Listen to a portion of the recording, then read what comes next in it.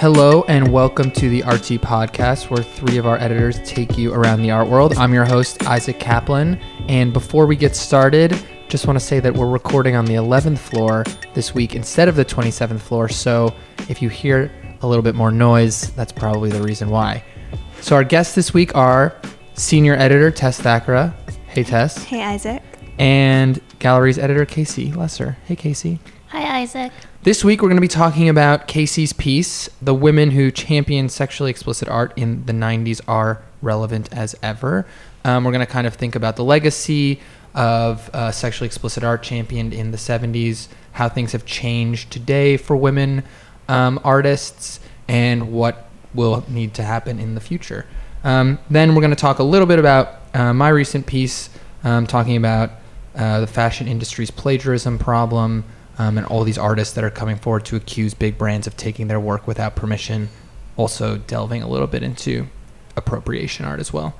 So, Casey, you wrote a great piece about this show at Macaron right now that features sexually explicit art by women. Can you explain a little bit of backstory? That show is based off an earlier show. There's a lot of history here. So the show is called Coming to Power, 25 Years of Sexually Explicit Art by Women.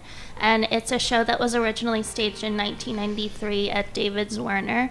It was the first year that he had opened his gallery. It was the third ever show there. And it was curated by Ellen Cantor, who was one of the artists in it. So basically in 1991, Ellen Cantor and Patricia Cronin were at Skowhegan. They saw... What's Skowhegan, for people who don't know? Skowhegan is a really amazing art residency, really historic in Maine. So they do these summer residencies every year, and there's always really prominent artists working there, and prominent artists who are the professors. Okay, so back to the 70s. They're at Skowhegan. We're actually in 1991. Oh, the 90s. So much better. Okay.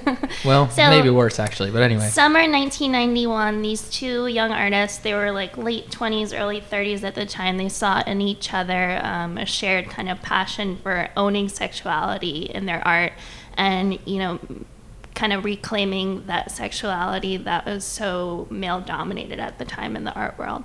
So they went to their professor that summer, Joan Semmel, who was a pioneering feminist painter in the 70s. They said to her kind of like, how can we break into the art world while creating this kind of work? And she saw in them that, they had a lot of potential, but their work wasn't really going to break the market. So she said to them, why don't you curate a show around this theme, women creating sexually explicit art? And it was something that she had written a publication on decades before. At the end of the summer, that fall, they went back to New York, and they kind of worked within their network and then kind of cast a broad scope of women creating this kind of art, and they decided to do 25 years to be able to include the previous generation as well as their peers, and they did a ton of studio visits. And who were some of the big names in that show who they wound up including? Or who are now big names but maybe weren't at the time? They were, like Linda Benglis Right. and Hannah Wilke.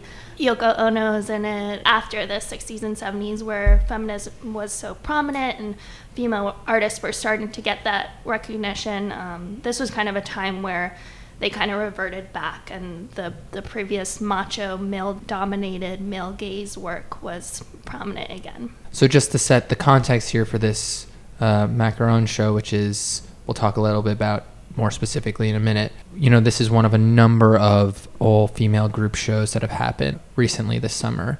Tess, I would say we've reached sort of a fever pitch with regard to gender equity in the art world. Not just shows past this year, but what we have coming up. The Guerrilla Girls are about to release their latest stats on gender equity in the art world. The Brooklyn Museum has launched their Year of Yes, which is sort of honoring the Sackler Center for Feminist Art. So they'll be running a year of shows, including Marilyn Minter. I think it's also important to sort of invoke the wider context here, which is, this has been a year in which Planned Parenthood has routinely been targeted as though it's sort of a terrorist organization. We've had a number of rape cases on campuses that have been in the public eye. It's the year when we have Hillary Clinton up for election. So it's sort of, I think, a complex period of time in which women's issues are sort of very much under the spotlight. I think that's a good way to sort of think about this show, Casey, because one of the things you touch on in your article is, why is there a need to restage this? You know, if there was this huge focus on it in the 90s and in the 70s also to some extent, why did it keep why does this cycle keep repeating, and why did the curators feel like it was an important time now to bring it back? It's being restaged because I think, in my opinion, not enough progress has been made in terms of women creating art where they're able to express their sexuality and really own sexuality. Basically, there's kind of this pattern where women have made great strides, but then the art world kind of reverts, and at this point, we don't see a lot of younger women artists creating sexually explicit art like the works in this show.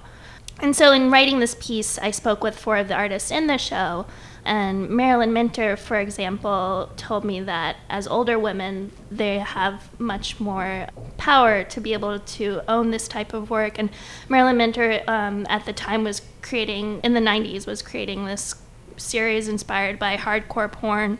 And she kind of has built her reputation around sexually explicit work to the point where now in this day and age she's kind of pigeonholed by it. And she said to me something like she'll create like a painting of a glass of water and someone will say, you know, it's by the sexual artist Marilyn Minter, and she spits at them if they say that. That was the end of it. No, she just had this she had this quote that she gave me, like, that was kind of like her take on sexually explicit art. Anytime you try to categorize sexuality, it will spit in your face. So what does she mean by that? I think it's just that, you know, there's no way of like creating putting it in a box. Way of putting it in a box, no way of creating sexually explicit art that you're not going to get like some kind of reaction that, you know, like trying to categorize it in like a neat and tidy way. But something you said, which I thought was interesting, is how the art world, you use the word kind of reverts, and I'm curious, Tess, maybe you can provide some broader thoughts on like why it keeps reverting. And like, yeah, I mean, it's hard to say, it's obviously. Like in a way quite frustrating that we keep finding ourselves here, and the fact that we need to keep revisiting this subject matter is reflective of the fact that, you know, you can't make this type of work and then have it be accepted enough that you can then go and move on to another realm or subject of exploration, if you like. I mean, I was at a talk on Monday night with some of the big female leaders of museums in New York, like Thelma Golden and Anne Pasternak, and they were sort of talking about their lifetimes of working on these issues and bringing women to the fore of the art world. And so the title of the panel was something like New Voices, New Visions. And someone in the audience, I think her name was Andrea Gaia, expressed some frustration about why this was being framed as new voices, when in fact Thelma Golden has been working in the art world for decades. Director of the Studio Museum. Yes, director of the Studio Museum, has had an extraordinary influence on the New York art world. And so Andrea Gaia was sort of saying, why are we still framing these as new voices, pioneering? You know, these are actually old, you guys are old voices. We've had these conversations already. And why is there this constant cultural forgetting of the influence of women so that we have to keep revisiting these things?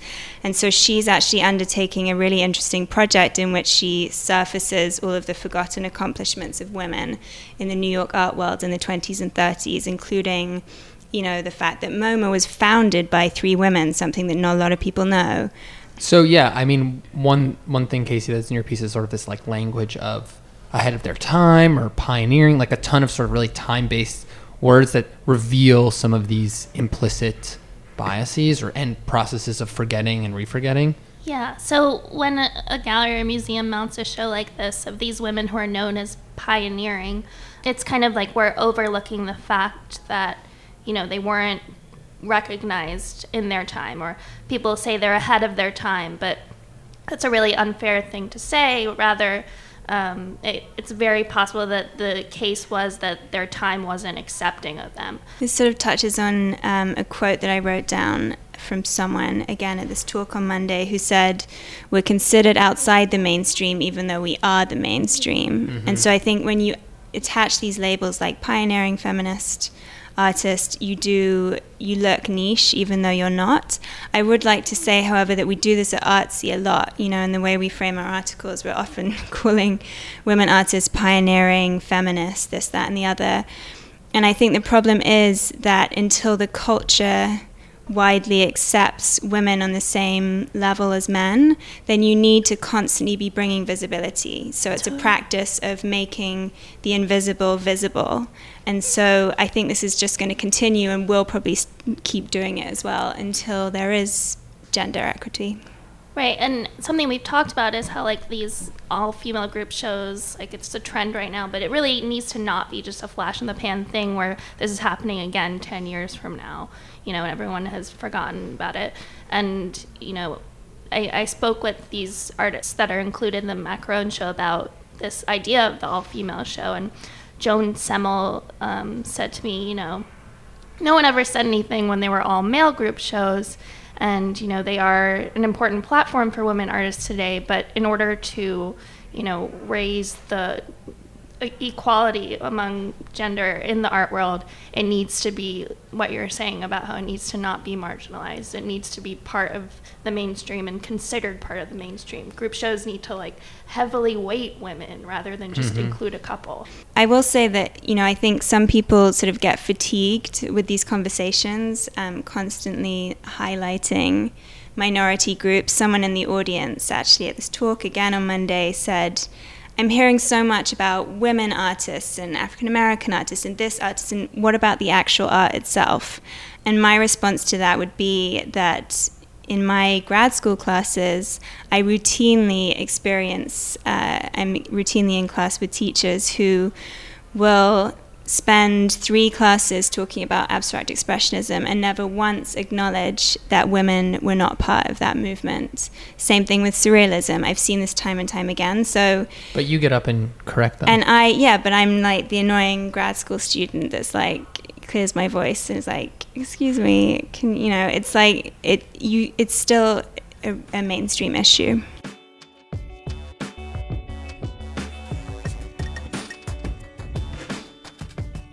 So switching gears, I'm going to hand this next segment over to Tess. Yes, so I'm going to take the reins here as we're now going to talk about an article that Isaac wrote called How Artists Are Fighting Back Against the Fashion Industry's Plagiarism Problem. And this, Isaac, is really a piece looking at a number of cases in which corporations have stolen artwork from artists. Can you tell us a little bit more? Yeah, I think people who are even sort of tangentially following the art world or the fashion world have sort of noticed a feeling that there's been an uptick in these kind of cases where artists have accused fashion brands of using their work on T-shirts. There's a very prominent case a few months ago where over 40 artists came out and accused Zara of using their work on pins for sale in their stores. And Zara's this multi-billion-dollar company, and all of these artists are tiny individual people who managed to get a ton of traction on social media and eventually force Zara to pull the works from their website and their stores. This must be so prevalent. How can we possibly keep it in check and sort of control against fashion industry's plagiarisms? I think it's hard to put that onus on the consumer. I know one person, someone reached out and sort of talked to me a little bit about how I didn't really think about this from the perspective of the fashion company. I think one lawyer I spoke and said that there's really no system of checks and balances across the industry to kind of prevent this from happening. Obviously there are some cases where you're wow, that's verbatim. You just took this image from this artist that you saw and put it on a t-shirt. That's ridiculous. And there's some where you can kind of see that they might have gone through a step here, a step there. Maybe it was part of an early creative brainstorming process and it just wound up on the final product. But like this lawyer said, there's just no system of checks and balances.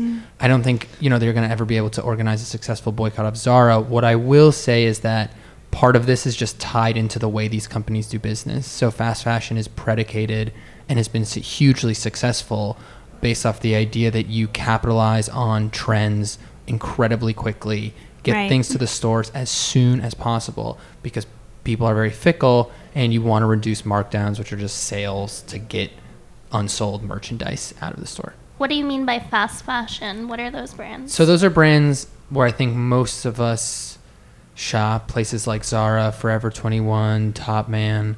These have all been brands also that have been accused by various artists of taking their work, and which legally is more than just, you know, something you can wave your fist in the air about and see nothing happen. It's actually something that artists can and do sue these companies for. Though I should also say that the average American throws away 65 pounds of clothing per year. They spend $1,700 on clothes each year. And to feed that demand, I mean, the average wardrobe is also 3 times the size it was 40 years ago. To feed that demand requires an incredible amount of stuff. So everyone is trying to produce stuff that looks cool, that's interesting, and that speaks to like a certain moment. And a lot of the time, you know, for lack of a better word, the tastemakers are artists who are cool, hip, know what's going on, you know. Has this ever had a positive impact for an artist? Well, there have been times where it's interesting. People do say that after one of these cases has arisen, or at least people in the media put that question to artists. And by and large, the experience has been like,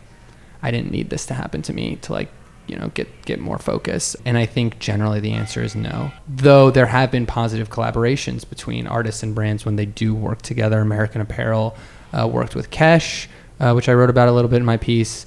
This street artist named Gucci Ghost is now working with Gucci in a partnership that a lot of people in the fashion industry are really excited about. So I think that's also what kind of makes this so disappointing, is that if things can slow down, if you can send an email, if you can work something out, a lot of the time the artist will be like, yes, I'm more than happy to collaborate. They just need recognition. They just need recognition. One of the big questions I have is just, you know, there's a big sort of super visual culture out there, and there's a lot of cross-pollination and derivative activity. How is this different from, say, the pop artist Dirty Vant stealing from Warhol and selling her work? Yeah, there are certain legal standards about fair use and modification that will govern any specific case. I've written a little bit about artist copyright in the past and the exceptions to that. So if you're an artist thinking about appropriating, you should check that out. It's hazardous ground, honestly. Like, appropriation artists get sued all the time. Sometimes they win, sometimes they lose. Lawyers I've spoken to have sort of said that there are certain standards that apply across the board. Would a reasonable average observer be able to tell the difference between these two is one. But ultimately it does come down to the decision of the judge and sort of the originality of the piece in question. One thing that is always bad is when someone takes a work, like a big company takes a work from an artist, like a one-off street graffiti piece, uses it, and then just mass produces it.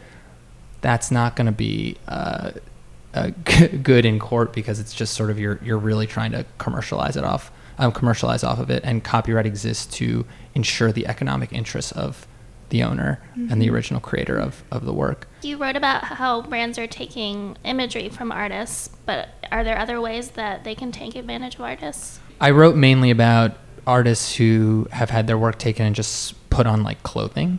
One huge problem, which I didn't really touch on, even though it's just for space reasons, is street art, which most people, or a lot of people, have the misconception that since something is in the street, it's up for grabs. Not true. If a work has been put on a building with the consent of the owner and isn't illegal, it's totally copyrightable. So there have been instances where companies have been accused by street artists who typically really hate having their work commercialized, because their cred comes from like being arrested, not being part of like a big campaign, have had their work end up in advertisements. I mean, there was one case where this street artist accused American Apparel of using his mural in the background of advertisements, and these advertisements popped up in Medellin, in Tokyo, on the banner of the website, and he did not authorize this. And you wrote about how social media is kind of a double-edged sword in this arena. Yeah, so you have the kind of advent of these new mechanisms of communication that allow for people to essentially for free publicize their work. And for a lot of artists, that's been literally how they make their living, how they cultivate a following. But at the same time, you've also created a platform for visibility, which is both good and bad, because works on Instagram can end up being by a brand and thrown onto a t-shirt. So a lot of the artists I spoke to then said that when they raise these issues of what what they allege is copyright infringement on social media, it provides this additional benefit where there's a huge outpouring of support. A lot of the time, artists don't feel like they can take on a big company. You know, social media can provide an incredible support for them. And a lot of the artists I spoke to credit it with pressuring companies to take down works that they say were a copyright infringement much quicker. Yeah, I think if there is some comfort to be drawn from these cases, it's both that there is an incredibly supportive community out there to help artists, but also that the work artists are creating is the most new, fresh, and engaging sort of visual content, if you like, out there. And it's really important to protect artists. That's why their work is stolen, because it's good, you know? I feel like every other month we read a piece about how conceptual art or contemporary art isn't relevant and doesn't speak to our lives, but it's on the shirt that you're wearing, and maybe you just don't know that, and the artist doesn't know it either.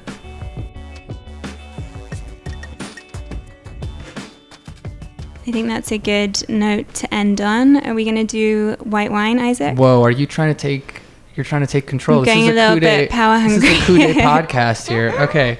Yes, let's do white wine. So Casey, where will you be drinking white wine in the art world this week? I'm actually going to Warsaw this weekend for their annual gallery weekend. So I'll be going around to 23 galleries. That sounds kind of exhausting. That's a very specific number. There are 23 participating galleries, and there's a whole program of events. Okay, got it. And Tess, what about you? I'm going to be going to the Taryn Simon performance at the New York Park Avenue Armory tomorrow night, which, as I understand it, is sort of an exploration of human mourning. And she's hired a number of professional mourners from various places all over the world who are occupying some giant sort of, they look like, I don't know, flutes or columns. Together they look like a giant organ, and this was a structure designed by the architecture firm OMA. That sounds like a serious meditation on... It's going to be really sad. Life and sadness. I'm also seeing something fairly sad. I'm going to go see Catalan's Toilet at the Guggenheim if I can make it there. I think that'll really sad. Yeah, when I'm going to the bathroom, I feel like I'll really ponder, mortality, and it'll be great. I don't know. I feel like I'll show up, look at the line, and be like, no, there's no way I'm gonna. I know. Our very own Abigail Kane wrote a piece about New Yorkers' reactions that was really good. Maybe that'll be a stand-in, but we'll see. That's all we have time for this week. Thanks to our guests, Tess and Casey. Please remember to rate and subscribe to our podcast on iTunes. We got production help this week from Abigail Kane. Our producer is Joe Sykes. The theme music is Broke for Free. See you guys next time.